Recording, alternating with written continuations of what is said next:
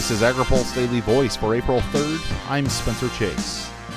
Chinese retaliatory tariffs on American ag products took effect on Monday, furthering the conversation about the country's role in global trade discussions.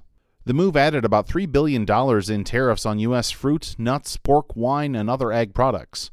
Farmers for Free Trade co-chair Max Baucus said in a statement that this is a tax on American farmers brought about by protectionist trade policies. Darcy Vetter is a board member of Farmers for Free Trade and a former ag negotiator at the U.S. Trade Representative. She says China's participation in the World Trade Organization hasn't lived up to expectations. If you look at one of the latest reports on China's sort of compliance with its WTO commitments that has come out of USTR, it was a very significant thing that it said, we think China joining the WTO was a mistake.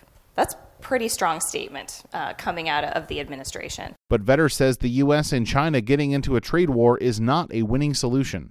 But I don't think the way we solve those problems is by going it alone and defining it as an us versus them issue. We have a lot of allies in the global system who are similarly frustrated by this behavior, and we should be using the WTO where we can to bring them in line with those norms, and then using the pressure of our allies to say, this kind of behavior has to change, and we're prepared to act together, not allow you to play us off against one another because we're going to go it alone. The situation is a delicate one for American agriculture.